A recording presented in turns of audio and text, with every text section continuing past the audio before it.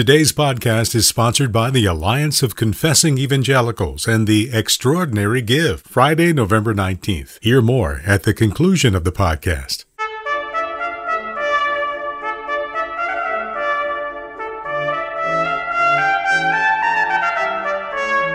This is Theology on the Go, a brief interview about an eternal truth.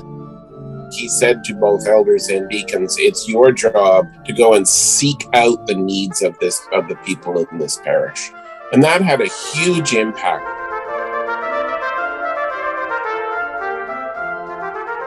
Hello and welcome to Theology on the Go. I am Jonathan Master, and I'm joined, as always, by my friend and co-host, James Dalzell. James, how are you today? I'm doing well. And this interview, Jonathan, today is a first for me because you were once my boss in Pennsylvania, and so was our guest before you. Oh, wow. And so I am. We should have compared notes. You should have, because I'm here with the bosses in my past, and so it'd just be it's a real joy, though. Great memories for me. Yeah, it is a joy to welcome Sandy Finlayson. He is library director and professor of theological bibliography at Westminster Theological Seminary. And he is the author of a book entitled Chief Scottish Man, The Life and Ministry of Thomas Chalmers. Sandy, thanks for joining us today. It's great to see you. Thank you for having me, and it's really nice to see both of you. I do want to catch up later on any stories you might have about James as an employee, but for now, we're here to talk about Chalmers. So Chalmers, the title of your book is Chief Scottish Man. That is, that's quite a billing for one individual. Can you describe to our listeners a little bit of what makes Chalmers such an extraordinary figure for his day and even for any day? Yeah, Chalmers was someone who started out life as a member of a fairly prosperous family. He was born in 1780. His father was the owner of a local thread and dye works.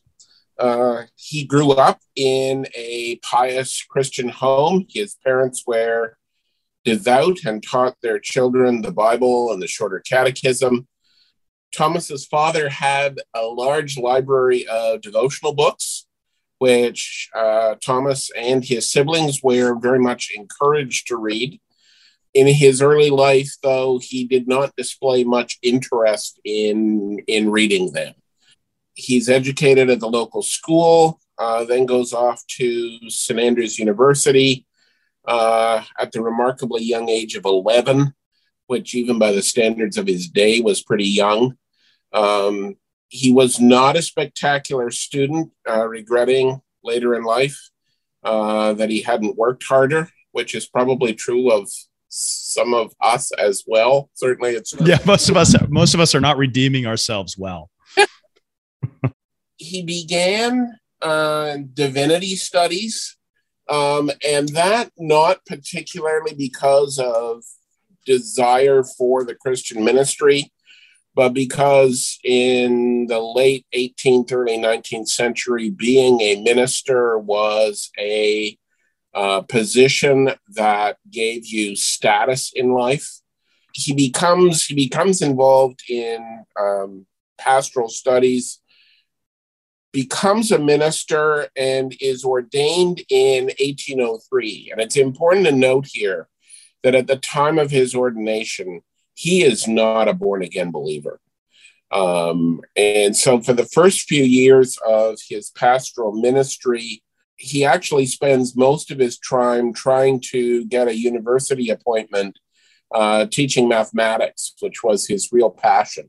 Then the Lord really intervenes in his life. In 1810 and 11, following a prolonged illness, he is converted, comes to faith. And not surprisingly, that has a real impact on his ministry.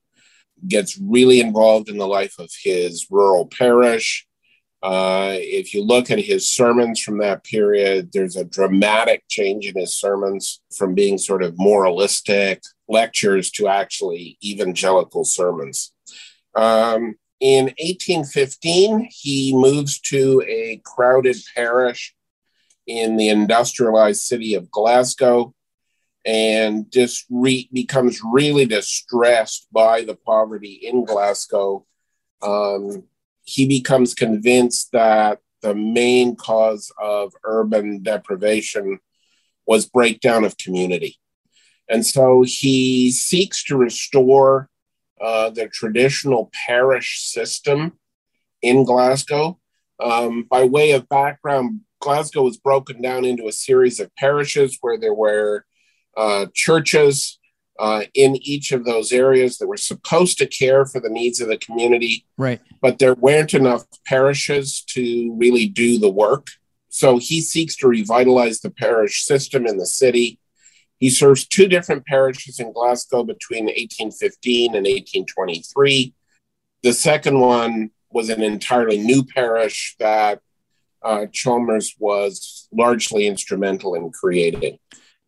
So what kinds of things, can I stop you there just for a second, Sandy? Because his record within these parishes is extraordinary. He diagnoses the problem as ultimately being spiritual in nature, but he is tremendously not just busy, but effective in his work. And there's real transformation under his ministry. I mean, his parish ministry is marked by strong evangelical preaching, but there was more than that, because there's deep concern for the large numbers of the urban poor who are living there.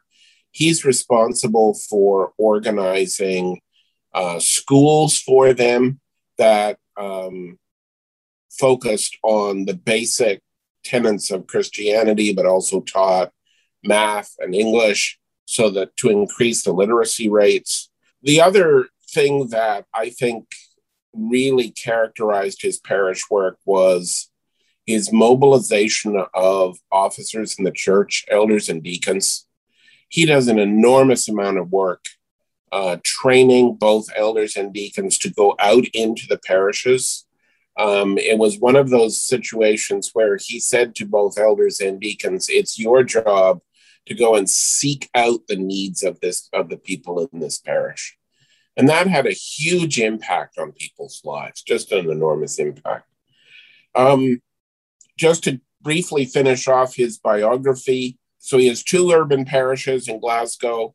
Then he takes a turn in his career and basically goes into academia, goes to St. Andrews University. He's at St. Andrews from 1823 to 1828, where he's essentially teaching moral philosophy and theology. And during this period, he becomes known as the leader of the Evangelical Party in the Church of Scotland. Scotland had an established church, which was essentially divided into two groups. This is oversimplifying it a little, but there were a group of people in the church who were essentially there for social standing, who wanted to keep society orderly by ensuring that people went to church, but there wasn't a lot of evangelical piety. So there's growing tensions in the church between the group that were known as the moderates and the evangelicals. Chalmers becomes known as the leader of the Evangelical Party in the Church of Scotland. And eventually that party ends up leaving the Church of Scotland in 1843 to form the Free Church of Scotland. There were a number of complicated issues that went into that. It had to do with how parishes were selecting ministers. But there was also a real sense among the evangelicals that the church had lost its way and wasn't reaching out with the good news of the gospel. And so Chalmers leads that group out of the Church of Scotland, forms the Free Church, and basically continues leading that group, preaching, teaching, and then he dies at the remarkably young age of 67 in 1847. that's a very, very brief thumbnail sketch of his life. Obviously, there's a lot more that could be said. I frankly, researching and writing this book, don't know where he got his energy from. I know Jonathan's going to want to ask perhaps about the disruption in 43. I wonder if we could dial back a little bit before that, sure. Just to his work in parish ministry and relief of the poor, because it's probably not what most people nowadays are thinking, where you have a food pantry for poor who may happen upon your church. There's a whole, it seems like there's a whole economic theory. And maybe maybe I speculate a bit, that he's drawing on his background in mathematics as well, his passion that he never was able to pursue in an academic post. But he's bringing that to bear. There does seem to be a sense of he understands not just how to relieve the poor, but how to improve their lives going forward. So there's a certain sense of making them self-sufficient in a way.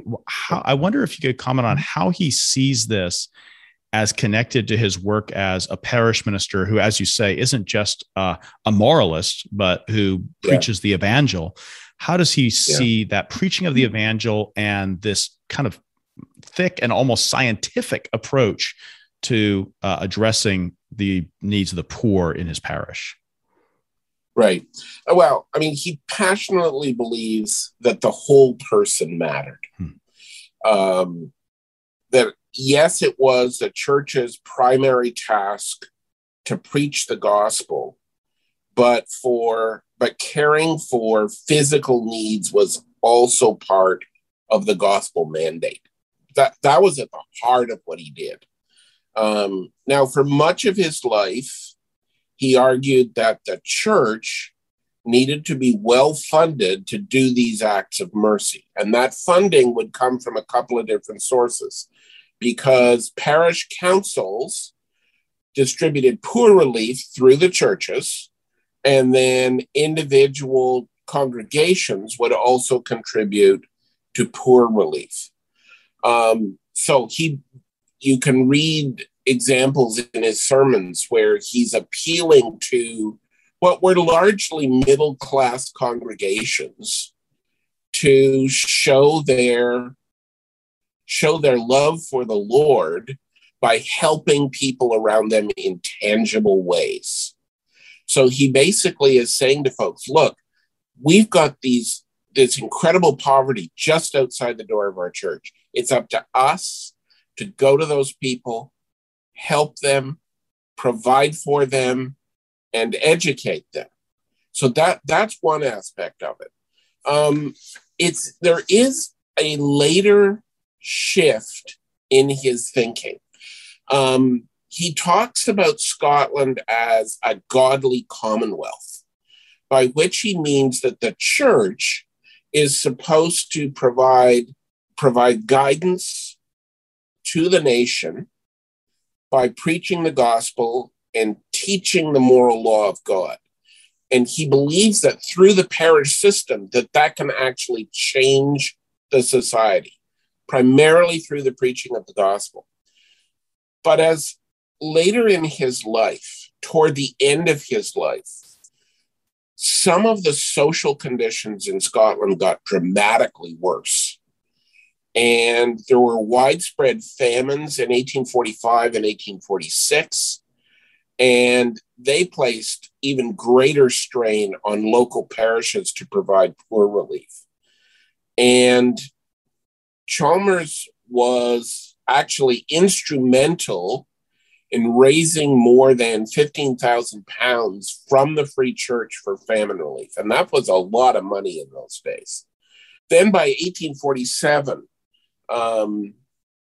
Chalmers actually comes to the recognition that the church can't do it by itself. And he actually writes an article where he says that it is part of the role of government to work with the church to help alleviate poverty in the country. Not to say the church shouldn't do it, but that the church can't do it on its own. And so he actually sees the church and the state should be cooperating in this area of poor relief.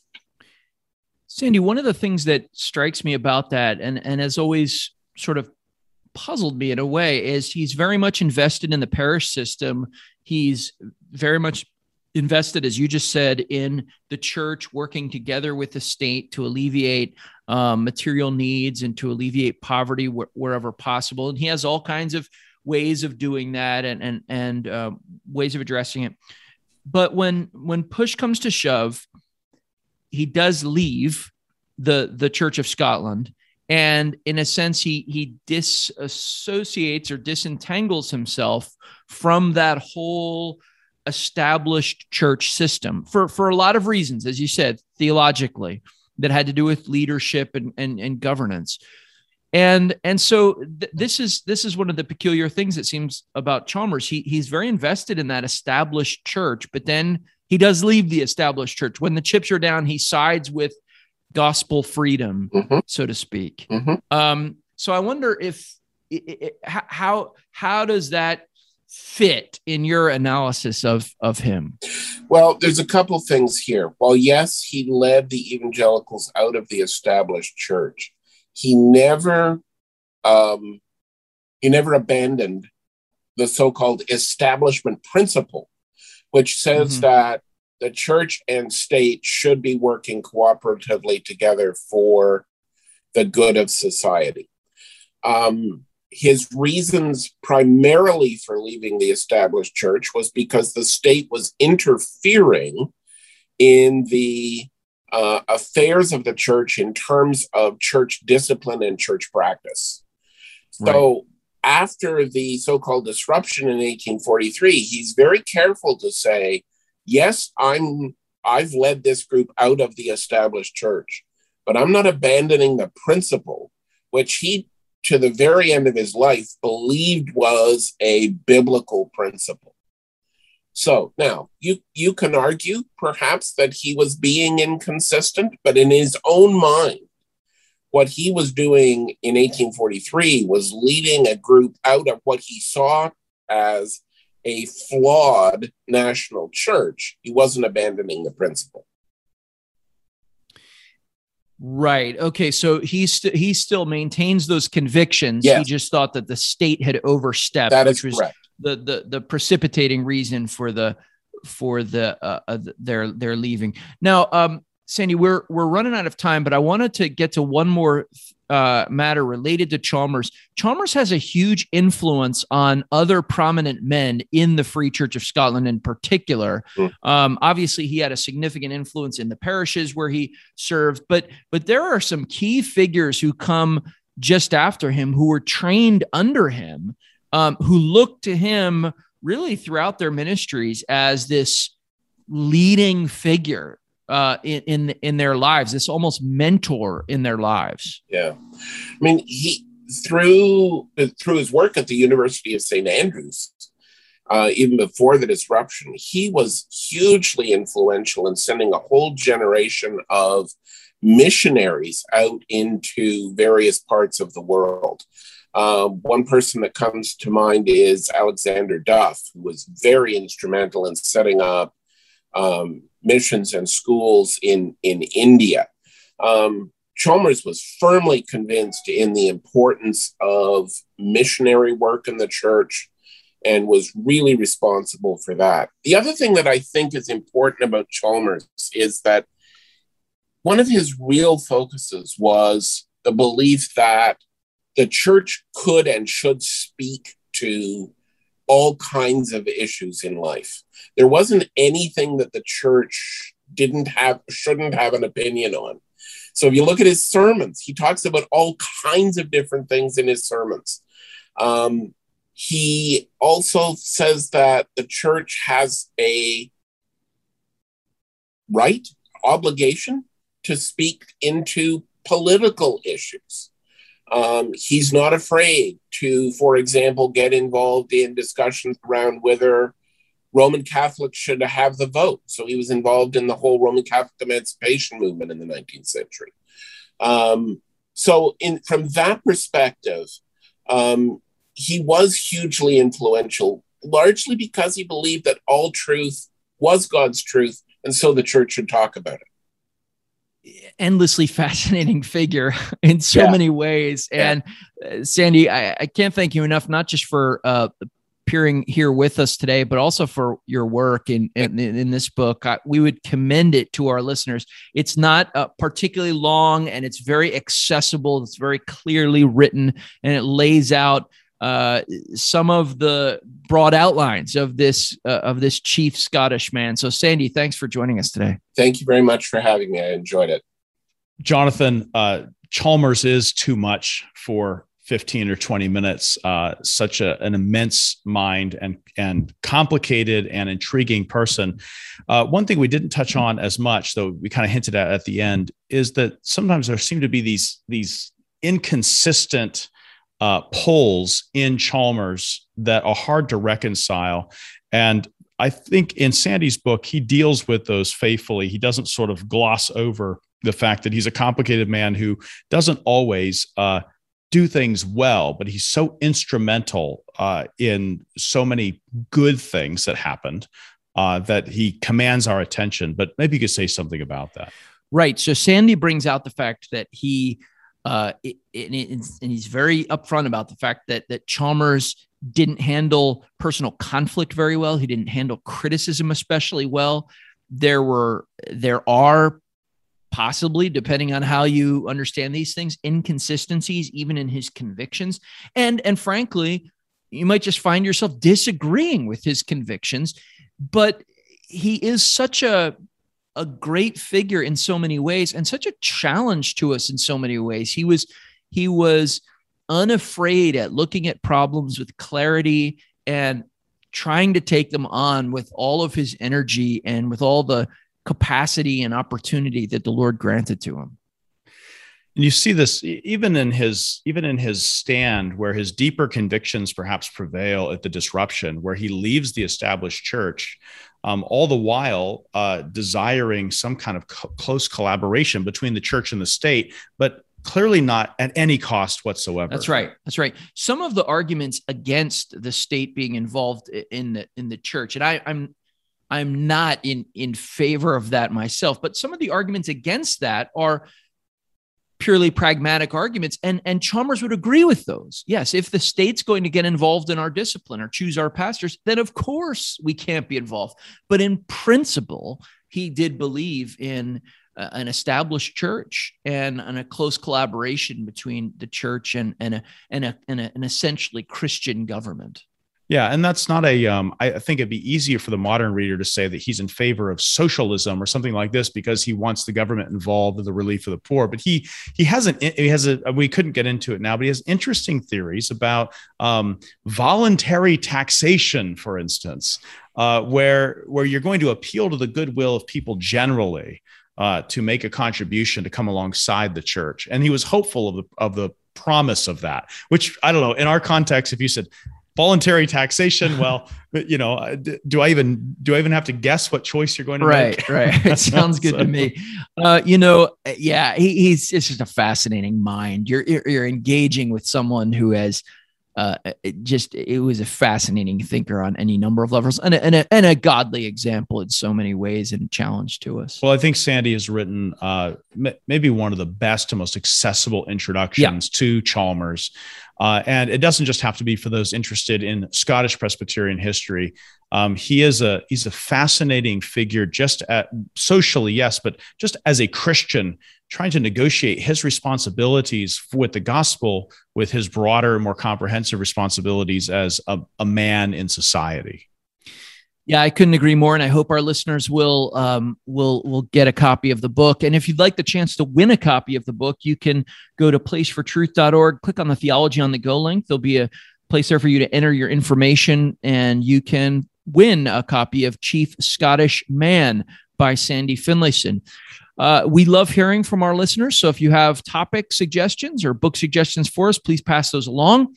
If you know anyone who might benefit from this podcast, please pass along the information to them. If you're on Apple Podcasts, rate and review ours, and that helps us get the word out.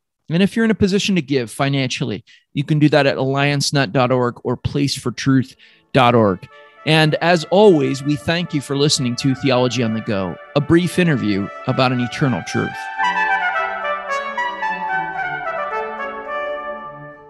On Friday, November 19th, the Alliance of Confessing Evangelicals is participating in the Lancaster County, PA Community Foundation's Extraordinary Give. For 24 hours only, all gifts received through extragive.org will be stretched by the foundation sponsors. It's a great way to support the ministry and have a little extra added to your gift. When you support the Alliance, you make a global impact, sharing the gospel as you encourage and equip the church around the world through Reformed events, publishing, broadcasts, and podcasts. Now more than ever, people everywhere need the hope found in the life-changing message of the gospel, and your support makes it all happen. Through the years, listeners like you have helped make the Extra Give a success, and the Alliance of Confessing Evangelicals has grown with your support. Please prayerfully consider making a special gift on November 19th. Visit alliancenet.org/extragive for more information. That's alliancenet.org/extragive.